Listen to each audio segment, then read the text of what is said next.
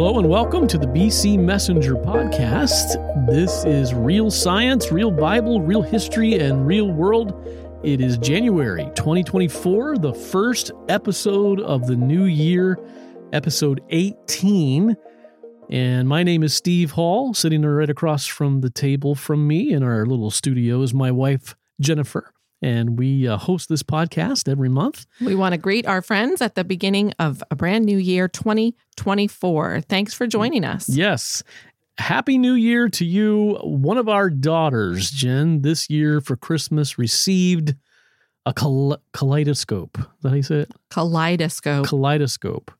We were in a bookstore and it caught her eye over in the children's section, a toy display. She began to play with it. And so I had to sneak back in there later and get that for her for Christmas. That is a classic toy. It is a classic toy. I'm sure our listeners have had various seasons of gift giving and kids or grandkids or whoever in your life, enjoying their special things this time of year. But a kaleidoscope is a fun toy. Yeah. And of course, you turn it slowly. You look through the little opening, turn it slowly, and there's light coming in, shining across these beads, of course, and you can turn it and see so many different views and scopes and colors and patterns, coming into view there.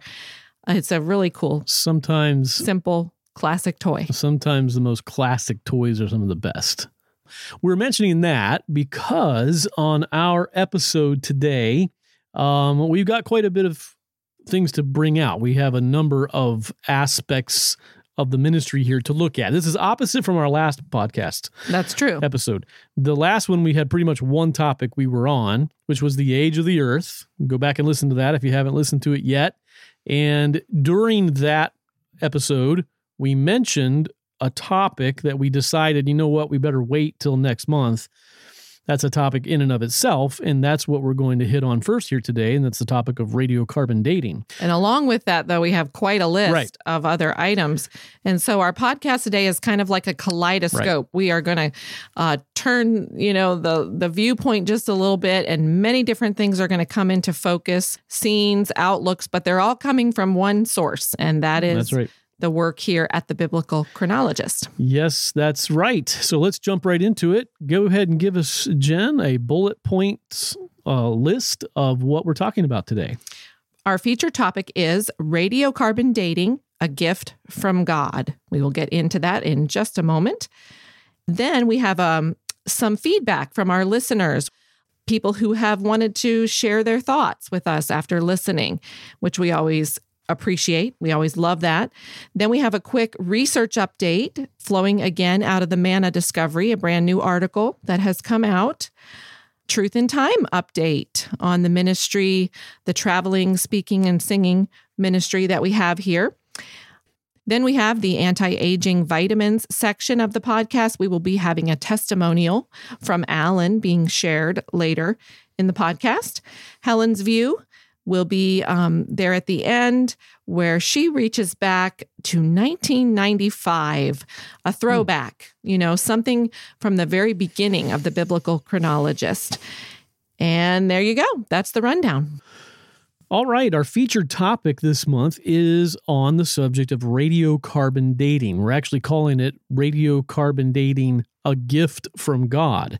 The reason we've jumped into this month is because last month on our podcast, we were discussing the age of the earth, and the topic of radiocarbon dating came up as a major tool in understanding the age of the earth, and we decided it was too big of a topic to include in last month's podcast.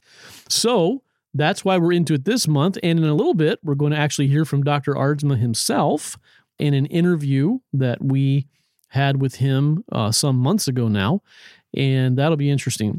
But before we get to that, we want to have a little discussion here about radiocarbon dating. What is that? Some of you listening to the podcast may know, you may have studied this before and talked about this and read up on this, and some of you may have no clue. You don't even know what that means, radiocarbon dating. Well, radiocarbon dating is used to date artifacts from up to 50,000 years ago. This causes now, as we discussed last month, a conundrum, a difficulty for the Bible believer.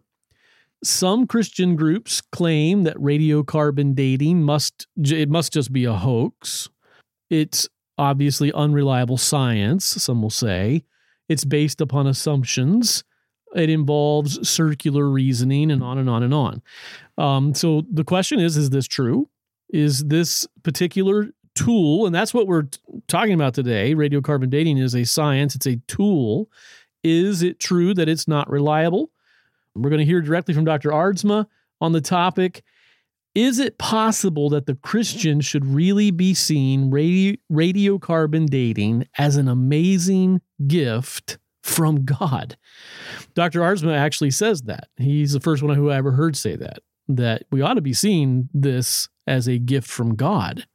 Dr. Aardsma is uniquely qualified to speak to this issue. And we are the communications team. We don't have any direct training in radiocarbon dating ourselves. Nope. We are your average layperson. We've read up on it, so we can help explain some things to you today. But we're communicating to you the work that he has done. And he did obtain his bachelor's and master's degrees in physics from the University of Guelph back in 1978 and 79. That would have been when I was 2 and 3 years old. He got his PhD in nuclear physics from the University of Toronto in 1984. During his PhD studies and subsequently as an NSERC postdoctoral fellow, Dr. Aardsma worked in the newly founded field of accelerator mass spectrometry, which is a field widely employed now for radiocarbon and other rare isotope dating methods. So he knows his stuff. He worked very closely with some of this developing science in the radiocarbon dating.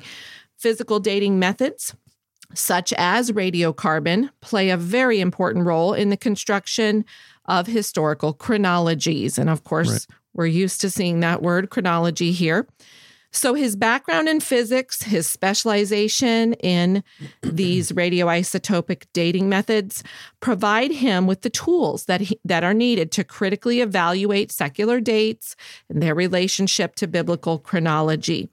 And this is from his bio on his website. He's not only a physicist and a chronologist, he's also a conservative Christian, and his research reflects a high view of both the scientific and the biblical data, bearing on any question. So those are his credentials. This is why he is uniquely qualified to talk to us about radiocarbon dating and express confidence in it, as you're going to hear. And then we had a section from the Age of the Earth collection that we talked about last year that you can download for free of his writings on this topic. Here's what he says about radiocarbon and himself personally. I think it is the case that nobody has ever investigated this question as critically and as thoroughly as I have. It was to get to the bottom of the reliability of radiometric dating methods that I chose the particular PhD program that I did some 2 decades ago.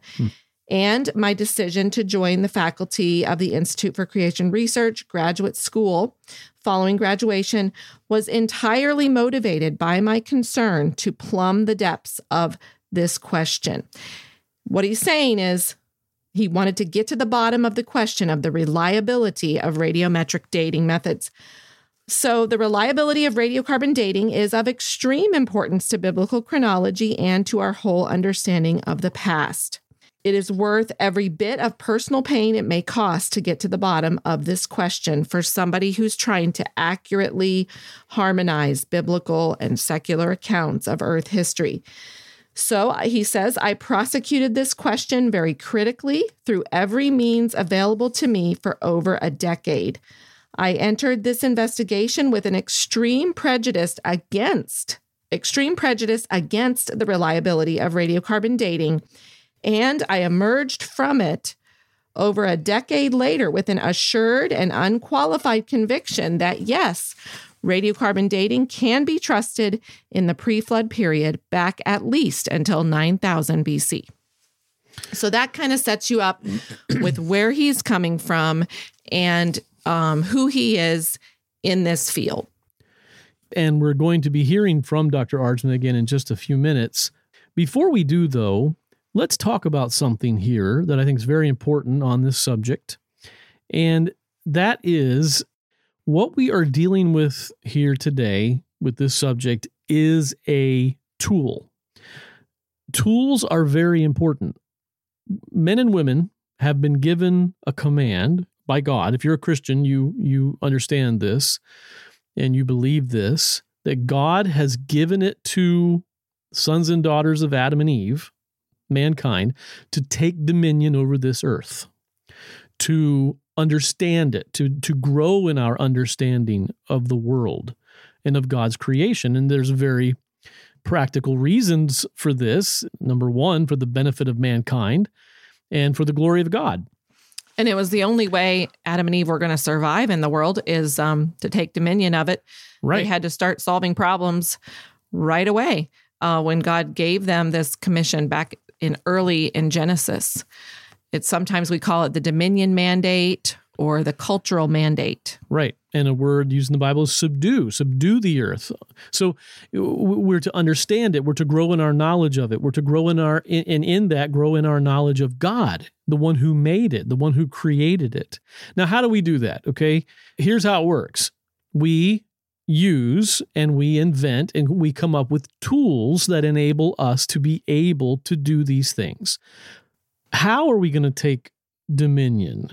Well, we do have to have tools in order to do it. For instance, a man's eyes are not made to see a human cell or an amoeba. So he needs a tool to be able to do that. A person's eyes cannot see and make sense out of stars and planets with our own human eyes. So we need to develop tools to be able to see them properly. A person's hands are not strong enough to dig the foundation for a large skyscraper in a city. So we make tools to do that. A person's hand really aren't strong enough even to cultivate the ground to grow a garden. Exactly. A shovel is a very basic tool. Pretty good tool, though. That's right. Can you imagine Adam before he had a shovel and after he had a shovel, if he had a shovel? I mean, that's a life-changing tool. And then the tools just keep developing. Now we have front loaders and backhoes and amazing inventions that God has given man the ability to come up with. A person's feet can't carry them across the oceans to discover new worlds. So the point is that through the invention of tools, through mankind's ingenuity, innovation, creativity, resourcefulness, skills, talents, mankind is able, unlike any other creature that God has made on earth, to take dominion over the earth, to understand it, to grow in knowledge of it. And boy, we have seen that, especially, we were talking about this just earlier today even, especially in our day. We live in a day of huge advancement. Now, we haven't reached the pinnacle yet. There's still much more to be discovered. But for so many years in history, there wasn't a ton of progress being made. Some was. But since the coming of Christ, we have had great advancements, and we've seen this with our own eyes, especially in the computer age. These past few hundred years. Right. And the more I have grown in my understanding, of the dominion mandate, the cultural mandate, I think it's so inspiring to look at the world that way, that God has created man to solve problems. Right. And even in raising my children, I love to have that outlook that, look, yeah, that's a challenge, but you're a problem solver and you can figure this out. And God may have some really big problems for you to go out and solve to increase his kingdom in the world and to alleviate suffering. So that's a study of itself that we personally really didn't embark upon until maybe a good 5-6 years ago. We began to really understand more about creating tools, taking dominion, and all that God's commissioned man to do. That's right. And what a great purpose to give young people, to go out here and live for something bigger than yourself. Right. And help your fellow man. And in the process, as a Christian, you're giving glory to God and bringing people into the kingdom of Christ with the gospel. Now, when we talk about science, we are talking about the study of God's natural world through observation, through experimentation, so that we can gain a knowledge of this world that he has commanded us to subdue. And there are many tools that have been developed for this purpose. Everybody knows what a microscope looks like, right? Or a telescope or whatever scientific tool may come to your mind. But the purpose of the tools are to learn and to discover truth in this world. Now, here's the problem with the tools. The problem with the tools is that they are unsympathetic and unrelenting. They don't care what we feel like. They don't care about our emotions. They don't care about our beliefs. They don't care about our theology and our doctrine. They're tools. And the purpose of the tool is to do its job, that it does its job well and gives us truth about whatever it's supposed to be giving, at least a tool of learning. I mean, a chainsaw isn't giving us truth, but a chainsaw is doing what it's supposed to do. It's a tool of building or practical. Well, a chainsaw is a great tool to solve problems and probably could help you learn some things that otherwise you wouldn't be able to do without that tool. Right. But the problem with the tools is, as with every good gift that God gives to us, there is a dangerous side to them. Again, a chainsaw has a dangerous side, obviously. If you know how to use it properly and you understand it right and you put it to its proper use, it's going to do you good. If you don't, or if you're misunderstanding it or whatever, it can become very dangerous to you. Well, what do you think the dangerous side of a microscope would be? Okay, so with a tool of learning, such as a microscope or radiocarbon dating, the dangerous side is that we find things that might be true that we didn't think were true to begin with. Right. It can overturn our previous ideas about things. That is, what we quoted, I think, on a previous podcast, that sometimes truth can be like fire. Truth can get you in big trouble because it's going against what you've always believed, what everybody has always believed.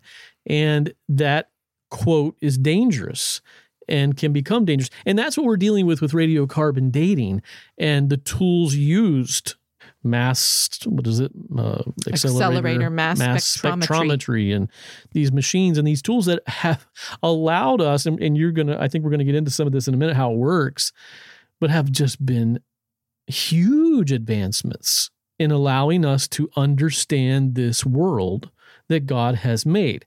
So, but we have a choice to make when these things happen.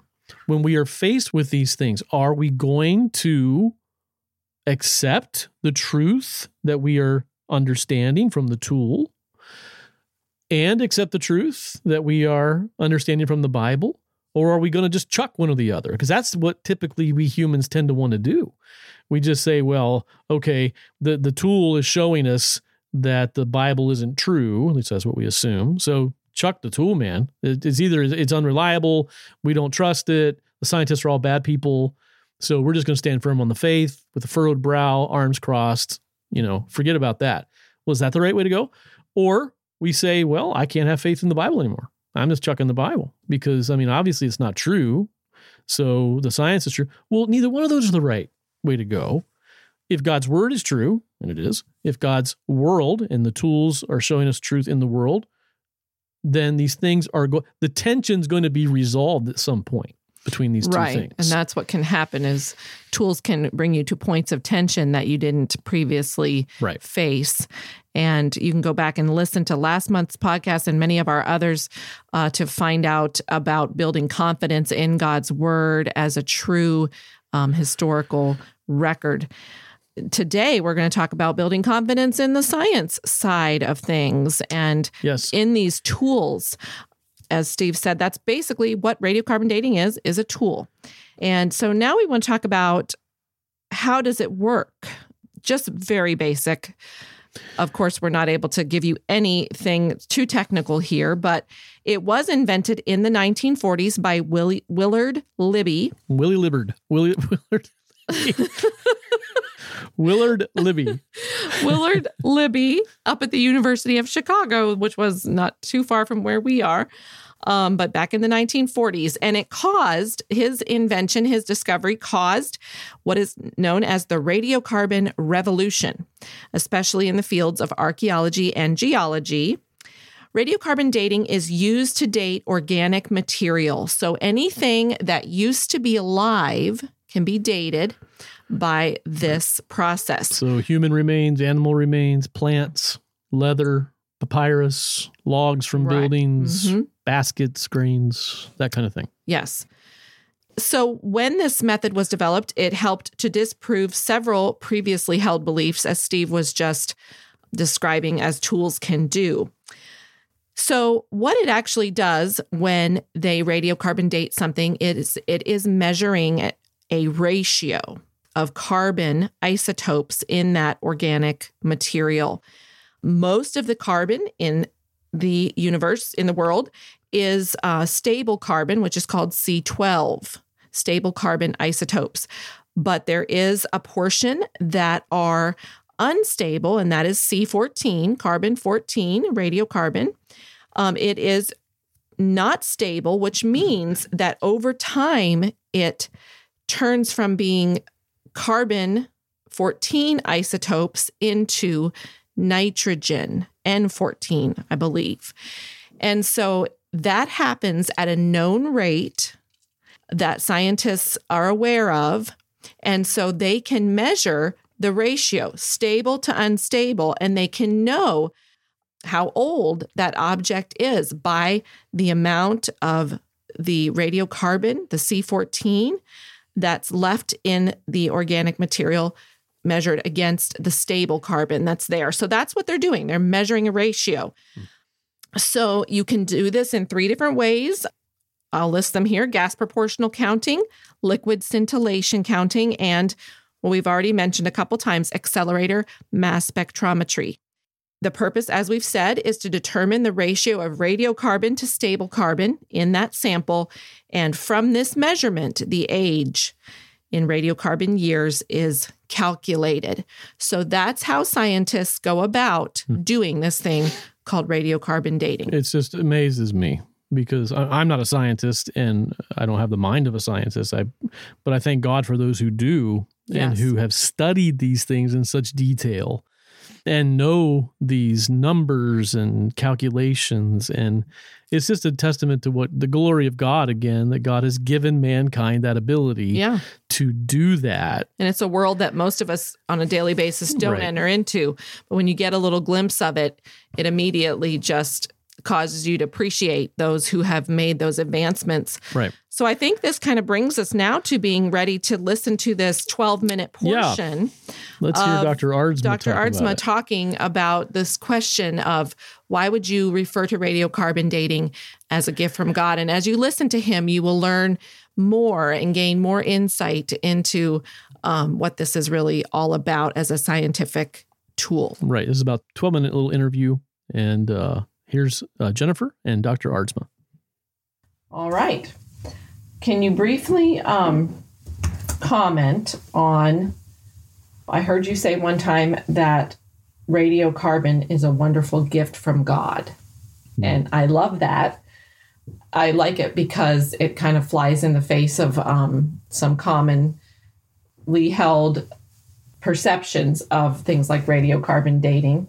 So it's a little bit contrary, I guess, to say it's a wonderful gift from God, but it does, it's something that needs to be explained. And I'd like for our listeners to have a little bit of a grasp of why would you say that, as opposed to it's an evil tool of the devil that has been used to get everybody not believing the Bible anymore.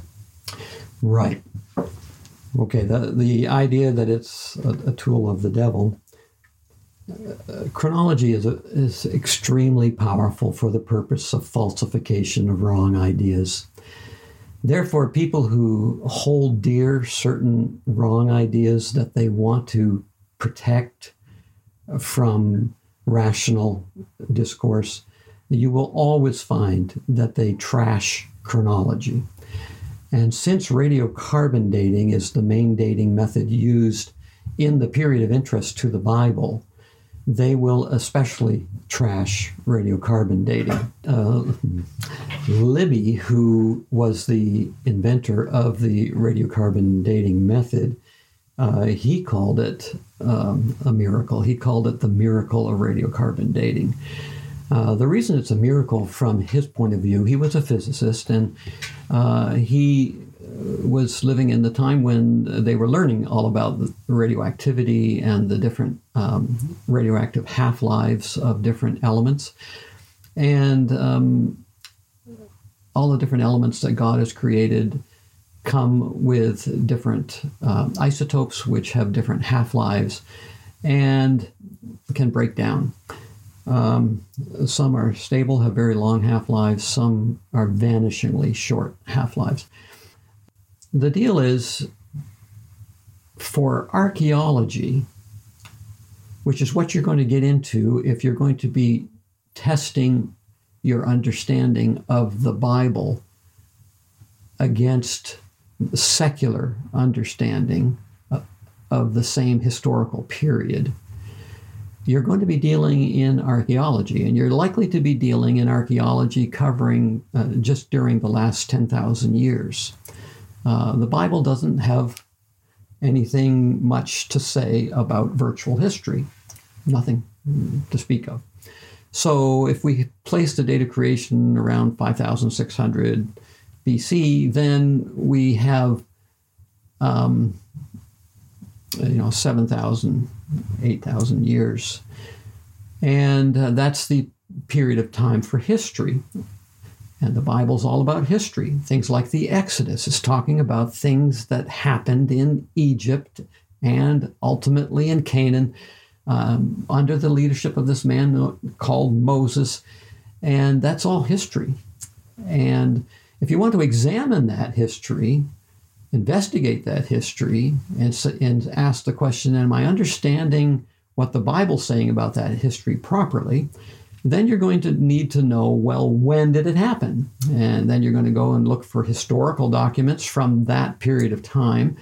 And then you're also going to want to look at what the archaeologists are finding. They're the people who dig up the ancient remains and tell you what they found.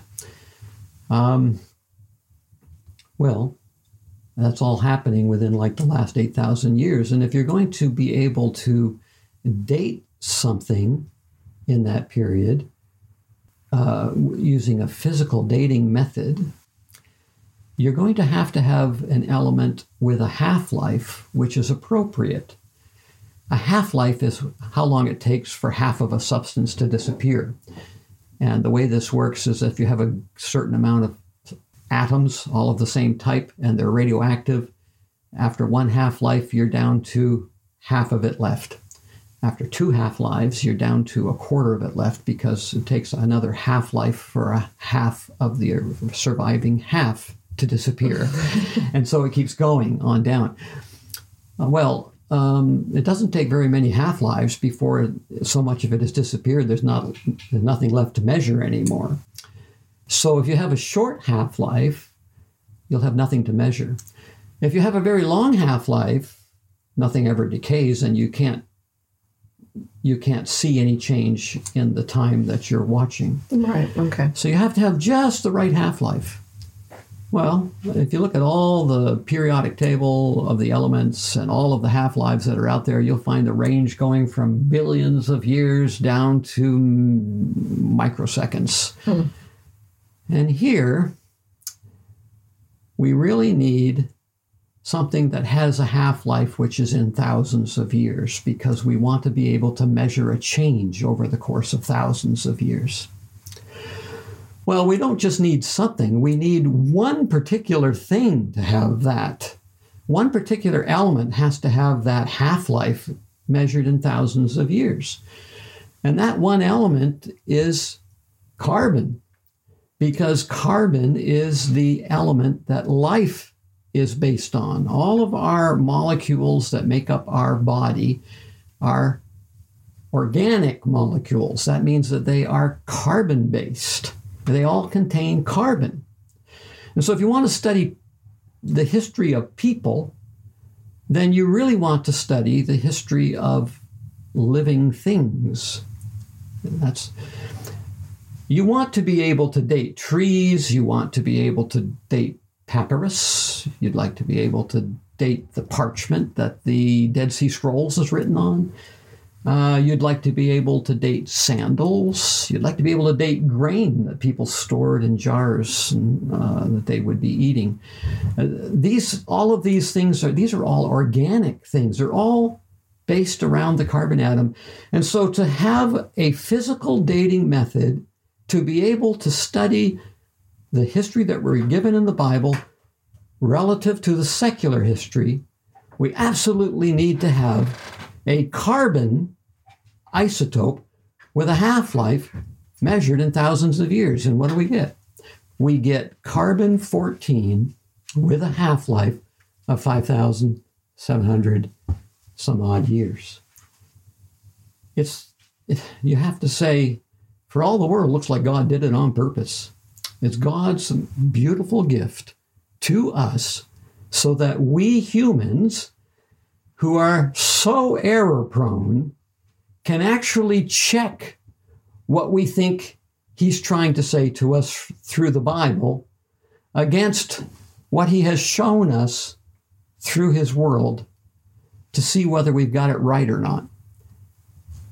Most beautiful, still raises the hairs on the back of my neck to just see that God would have done such a thing. Yeah.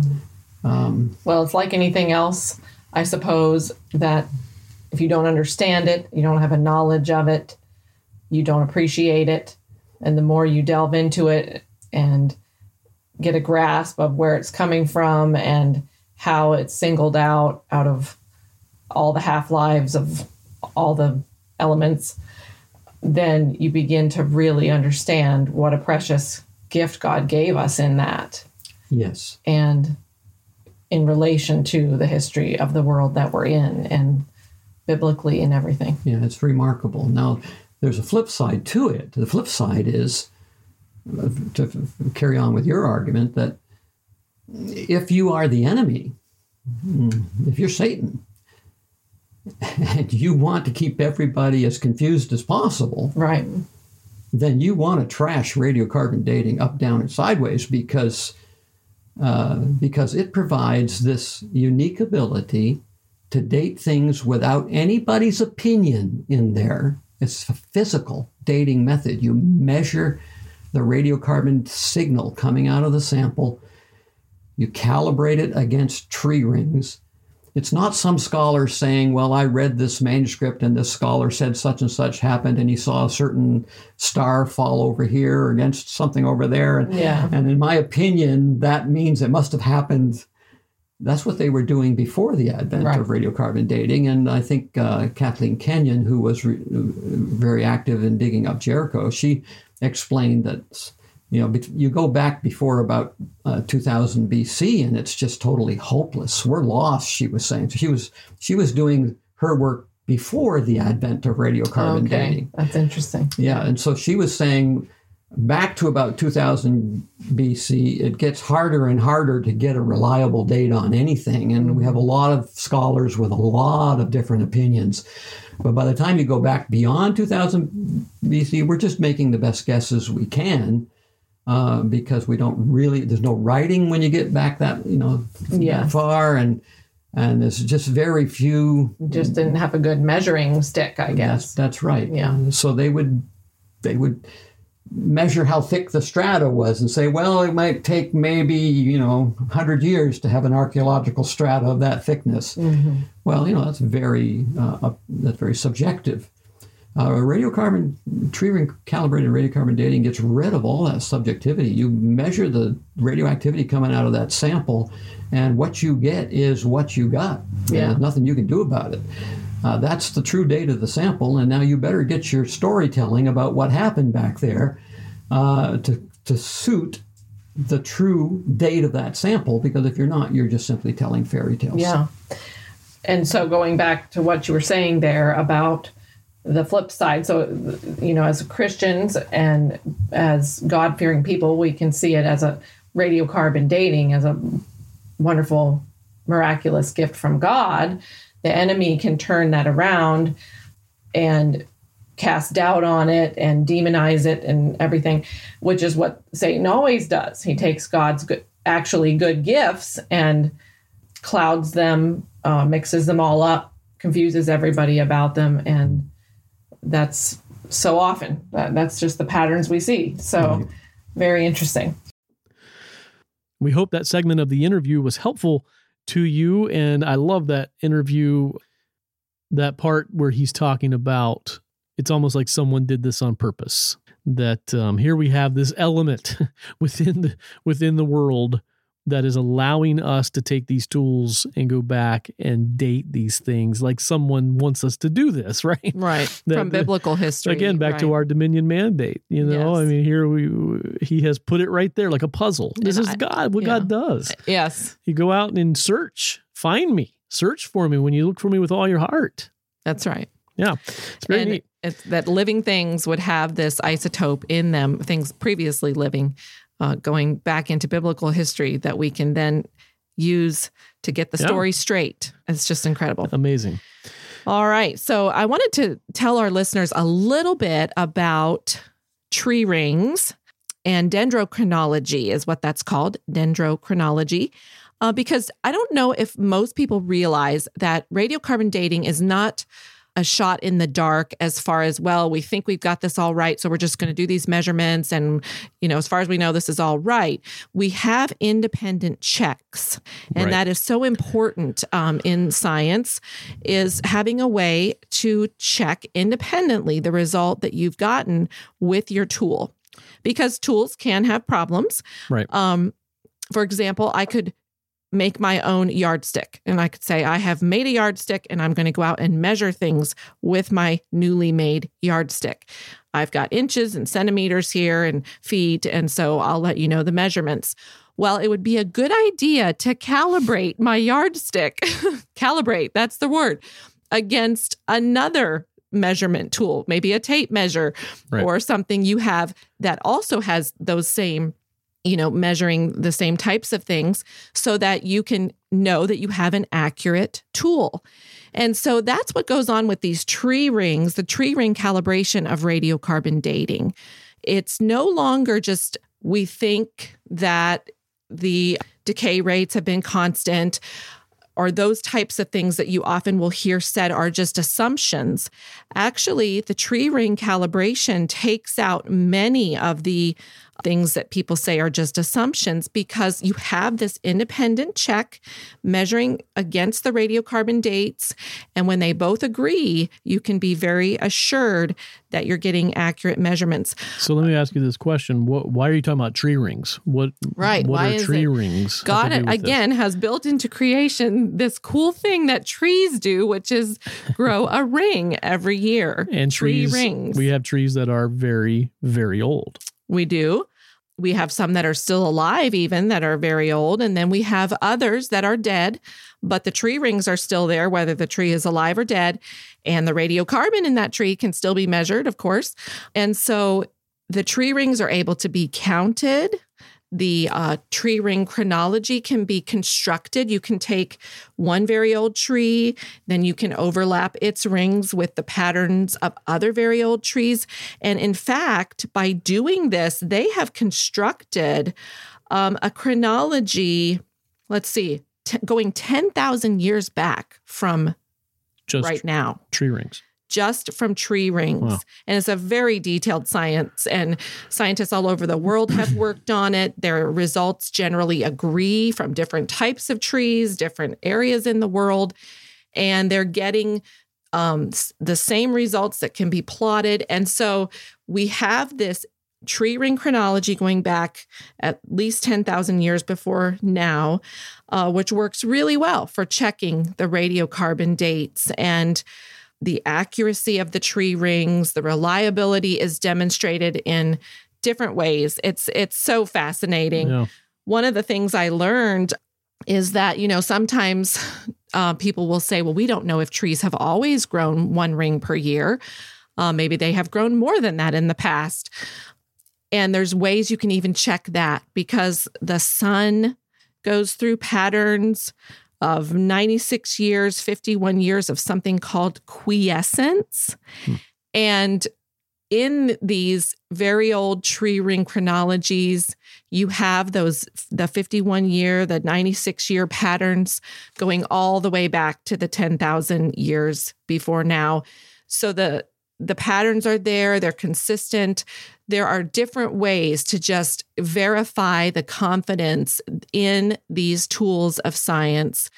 And again, I think God enjoys seeing his creation of man go in and study and figure out and put these puzzle pieces together. But I think the dendrochronology, the tree ring calibration, does not enter into the discussion as much as it should when creationists are talking about radiocarbon dating. Normally in a negative context, they don't bring up, the fact that these results are calibrated and that all of this has been done in so many different places in the world by so many different scientists.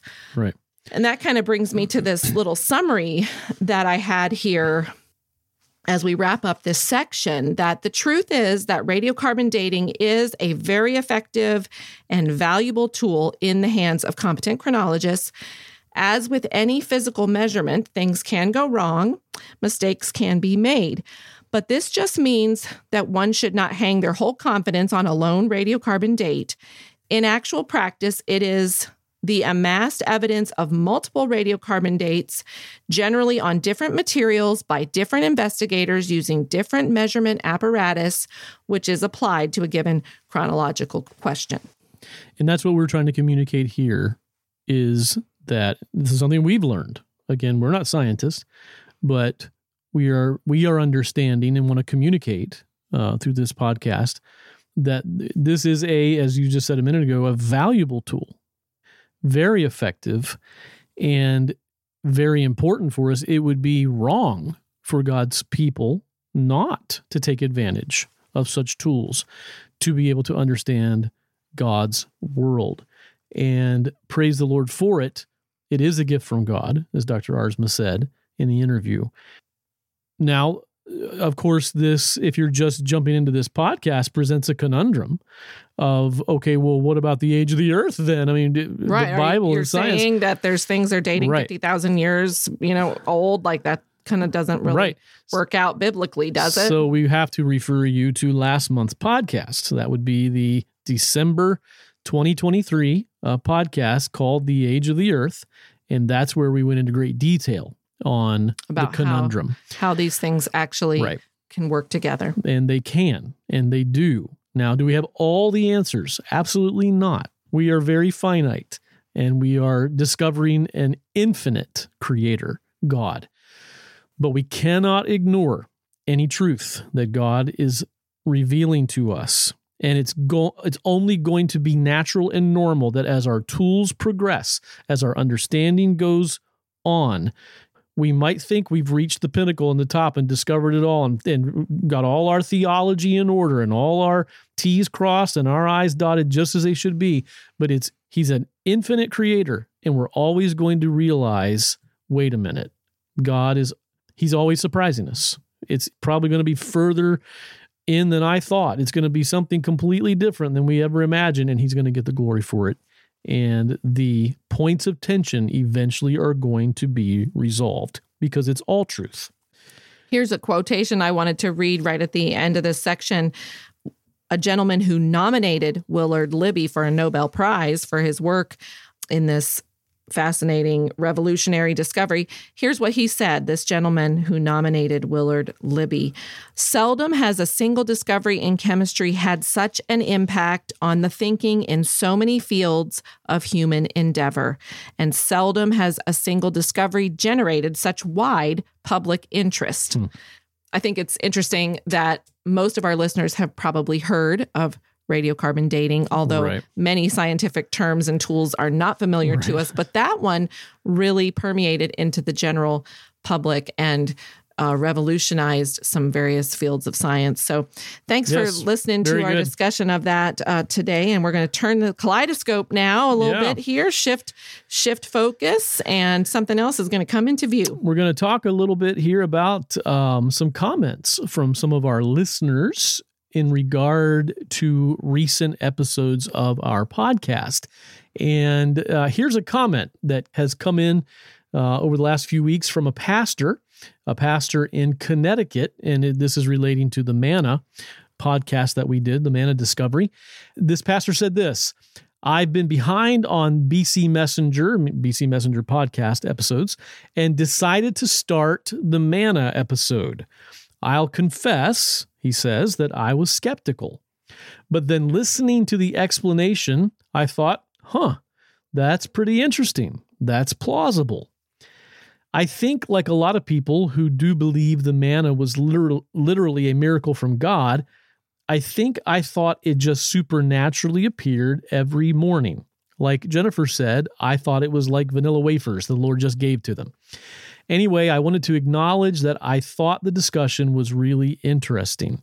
It reminded me of the Exodus plagues. Those are something else that certainly could be just pure supernatural miracle from God, but there are some plausible naturalistic explanations for how God utilized his own creation to foster those judgments. So that was, again, a comment from a pastor in Connecticut.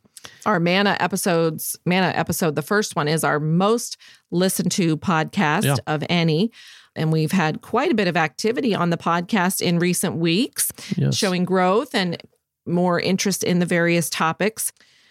Then we have some listeners from Illinois, again, in regard to the manna, sent this in September. Absolutely love listening to the BC Messenger podcast. The last one regarding manna is absolutely amazing. We just ordered the book and can't wait to try the manna.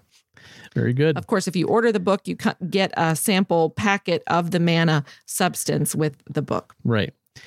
Here's one from an individual we actually met on social media who has come into listening to our podcast through social media. This individual left a comment through Twitter, I guess it was, and the subject of the podcast that she's referring to is on the Age of the Earth, last month's podcast. She said this: I thought you guys did a phenomenal job explaining your understanding in this recent podcast. The question-answer format was helpful because I was right there with your examples of pushback. You brought me along to see how it really can be otherwise. Then we have two listeners from New York who sent this comment about the Israel, a Nation Robbed of Its History episode that we had a few months ago, and how the work here pertains to restoring Israel's literal history. This listener says, we listened this morning to the latest BC Messenger podcast. As always, we completely enjoyed it. This particular edition is special for pointing out the importance of Israel's actual factual history to the nation of Israel, as well as to the church, the USA, and the world. I wish every person on earth would hear this podcast and appreciate the ramifications of this topic. Very good. Well, these are all very encouraging comments that we've received. We're saving one more for the very end. Yeah, that's right. We are. We'll have one at the very end. Now we get some comments, especially on social media, that aren't so positive. That's okay. And we're up for any kind of comment, criticisms, encouragements, questions. We're trying to learn too over here, and we encourage you to send us a comment, send us a thought if you want to be an encouragement to us, or if you want to present us with a question, or if you want to say you don't agree. Hey, send it on. We are open over here, surrounding the table of discussion on some pretty big topics. We know, there's people on the other end of the line hearing these episodes, and we can see the stats and activity as it happens there throughout the months. And that's always wonderful. But numbers are not the same thing as people. And so seeing the numbers is exciting and encouraging. Hearing from the people is even better. Right. That's right.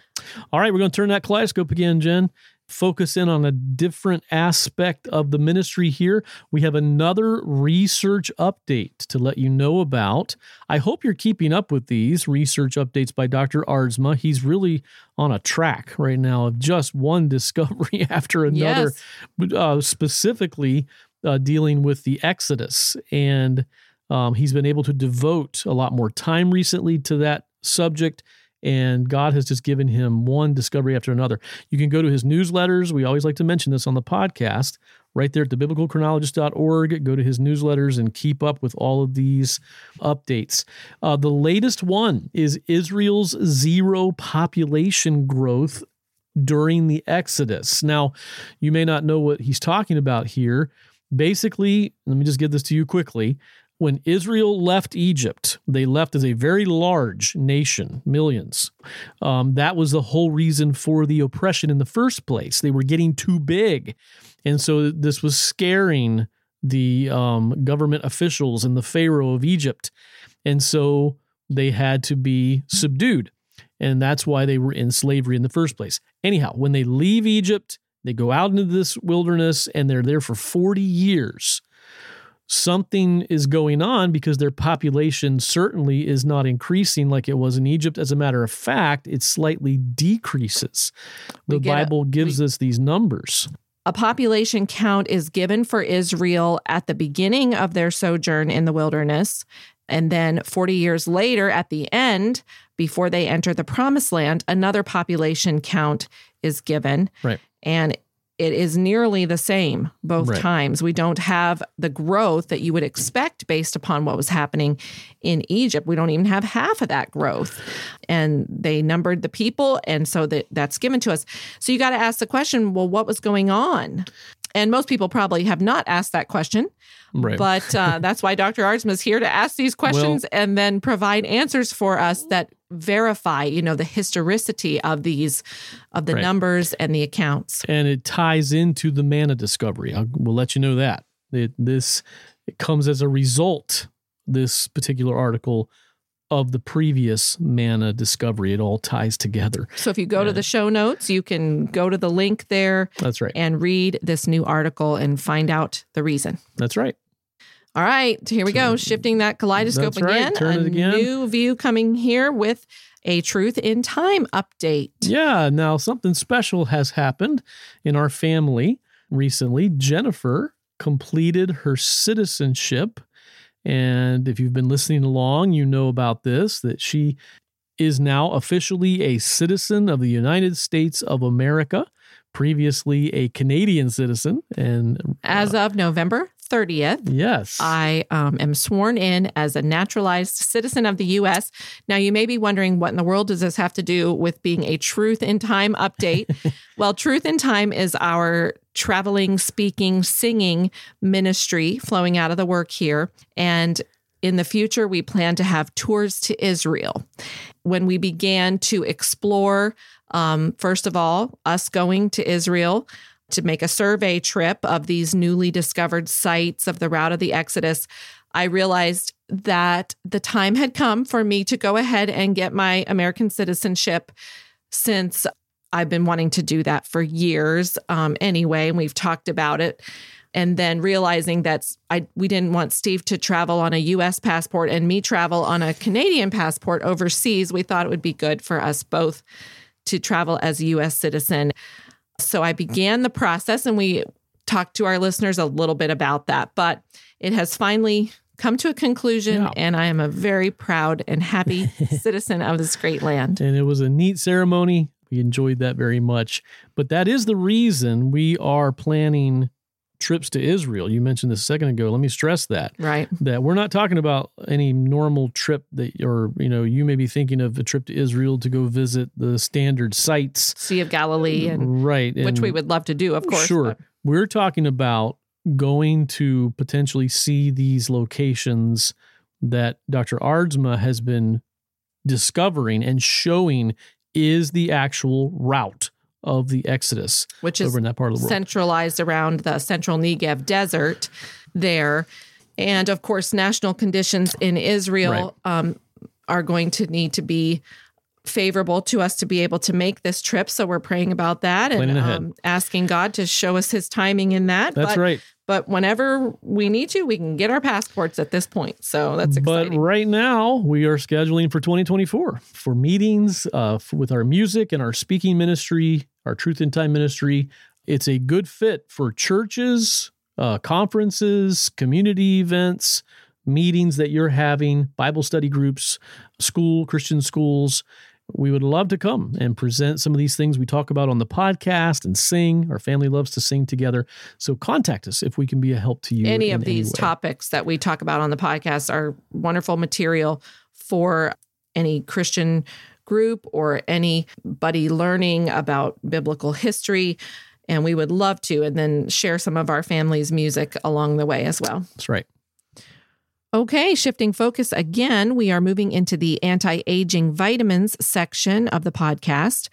As many of our listeners are aware, these two newly discovered vitamins have flowed out of the many decades of biblical research here, and they are making a difference in the lives of many people.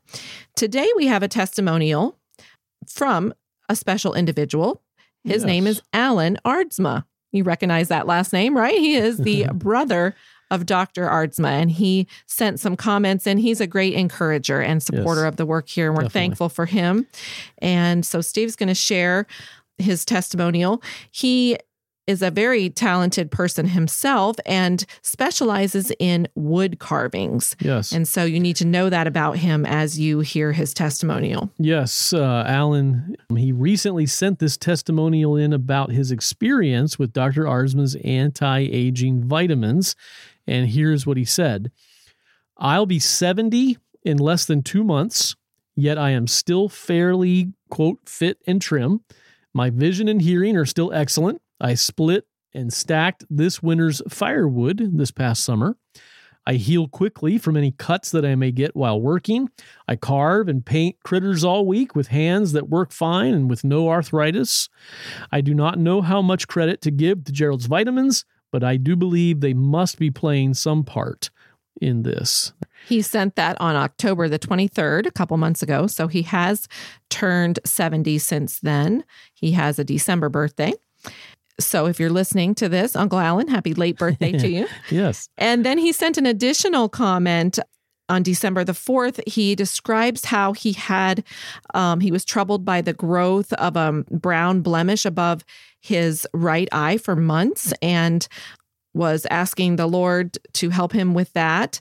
One morning, suddenly it was gone. And this is what he said. Overnight, it shrunk and faded away until only a faint discoloration remains.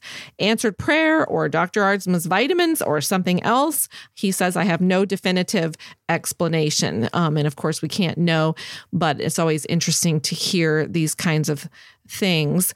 And I will say he has also provided 2, I believe it is, previous testimonials from a few years ago and a couple years before that.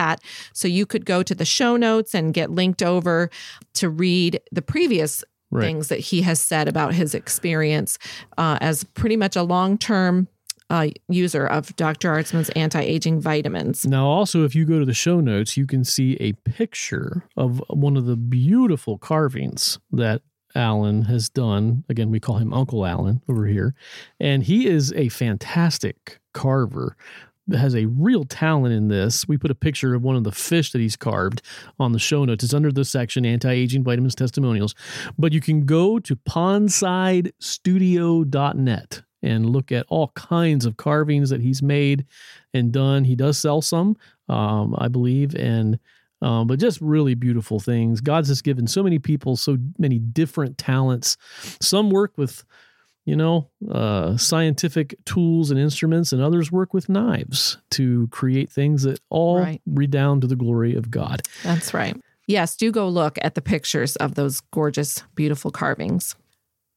While we're on the topic of the anti-aging vitamins, we are having a sale, a New Year's sale for the month of January, the entire month. If you purchase 2 bottles, the cost will be 25% off of the normal cost of 2 bottles. You can go to the website there and see the price reduction for the 2 bottles. For a husband and wife couple, for example, 1 bottle will last about a month. So if you take advantage of the sale, you'll get 2 bottles that'll last you about 2 months. And we really want to encourage you to take advantage of this special pricing for the new year as you get going with your New Year's resolutions and staying healthy for the new year, and maybe taking action on what's being offered to you here from the aging side of the research.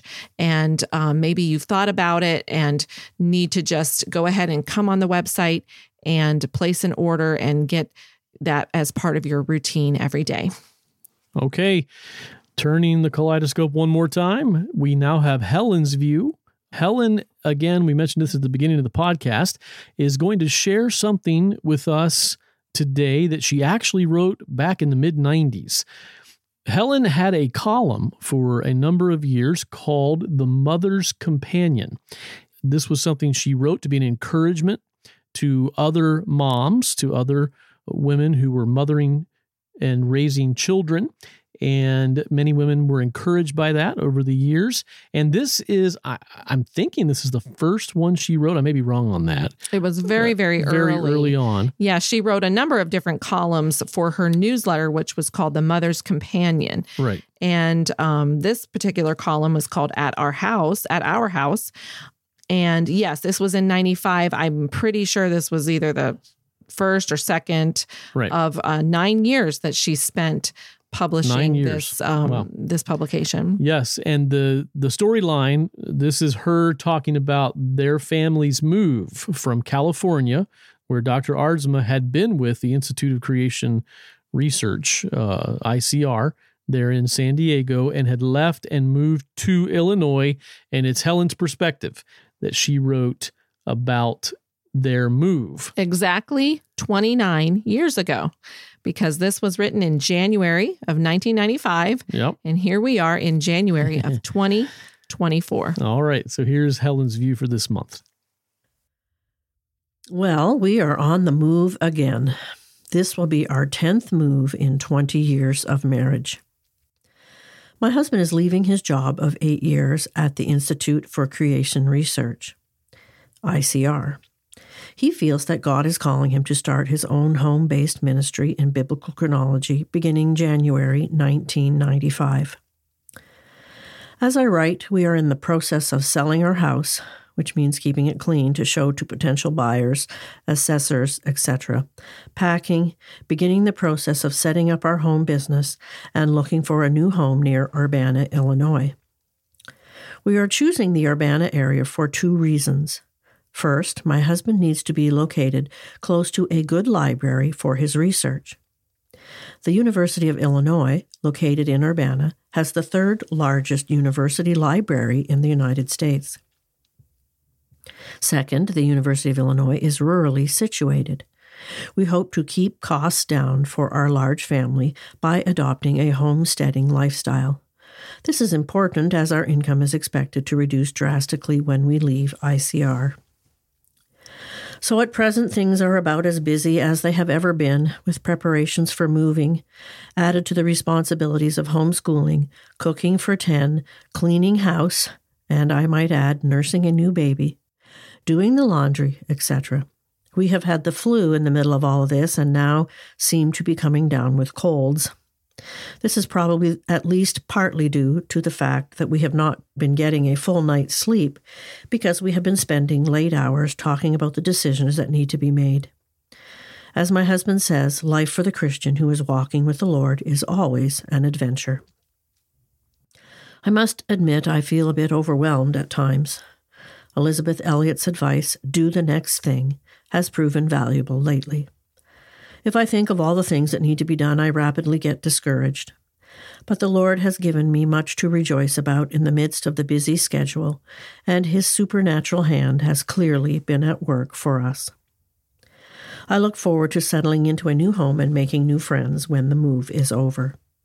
Please pray for us. The adventure continues. That is the end of the article that I wrote. I would just like to add here, it is always good to look back at God's faithfulness and how He has led us step by step over the 29 years we have been here in Illinois. I don't know what changes, uncertainties, or fears you are facing in 2024, but I do know this from Isaiah 41:13. I am the Lord your God, who takes hold of your right hand and says to you, do not fear, I will help you. Blessing to you and yours, Helen. If you go to Helen's View in the show notes, you can see some pictures going down memory lane there from those many years ago and understand more about what she's describing. All right, as we close things out here, we wanted to give you one more comment from a listener. This is a listener from Illinois and simply said this: listening to the podcast. So this person sent this while she was listening. I'm listening to the podcast. I'm always excited to get it. I also shared in a group chat with my women's group. I forgot to mention, I love the podcast highlights that you guys put on the BC Messenger website. That was very encouraging. Yes. What she means there is the show notes, what we call them, the show notes, the highlights. She said they are enjoyable to go and look at the visual representation of everything that's being discussed. Right. And as this individual said, we hope that you'll share this. Share this with people that you know. Maybe you have a group chat like this individual said, or family, friends, those who you know might be benefited by what we're talking about here. Take advantage of our show notes. Maybe some of you listen solely through a podcast platform and you've never looked at the show notes. We encourage you to go look at those. There's a lot of information there, links to link. It can sound sort of like footnotes or something, but really what we have there is a very newsletter. Enjoyable newsletter, visual format, lots of pictures and many links as well. So, that's right. Well, as we close this out, we are standing at the very beginning of a brand new year, and we do not know what this new year is going to hold for any of us, you as our listeners or us here working with the biblical chronologists. We don't know the future. It's sure to be a kaleidoscope, though, of various focal points. God's going to lead us along, you and your lives and us here on the adventure that he has for us, and many new chapters and new outlooks and scenes are going to come into view as we follow God's path for us in this new year. And we hope you'll take the tools that God has given you, whatever they are, whatever skills, talents, abilities, tools, that you will take those out into this grand world that God has so graciously put us into. And you'll discover his greatness and his goodness, and you'll help to bring people into the kingdom of Christ and be a benefit to your fellow man, living for things higher than yourself. And we hope that you'll be encouraged to do that in this coming new year. We will see you in February. Have a great start to your new year.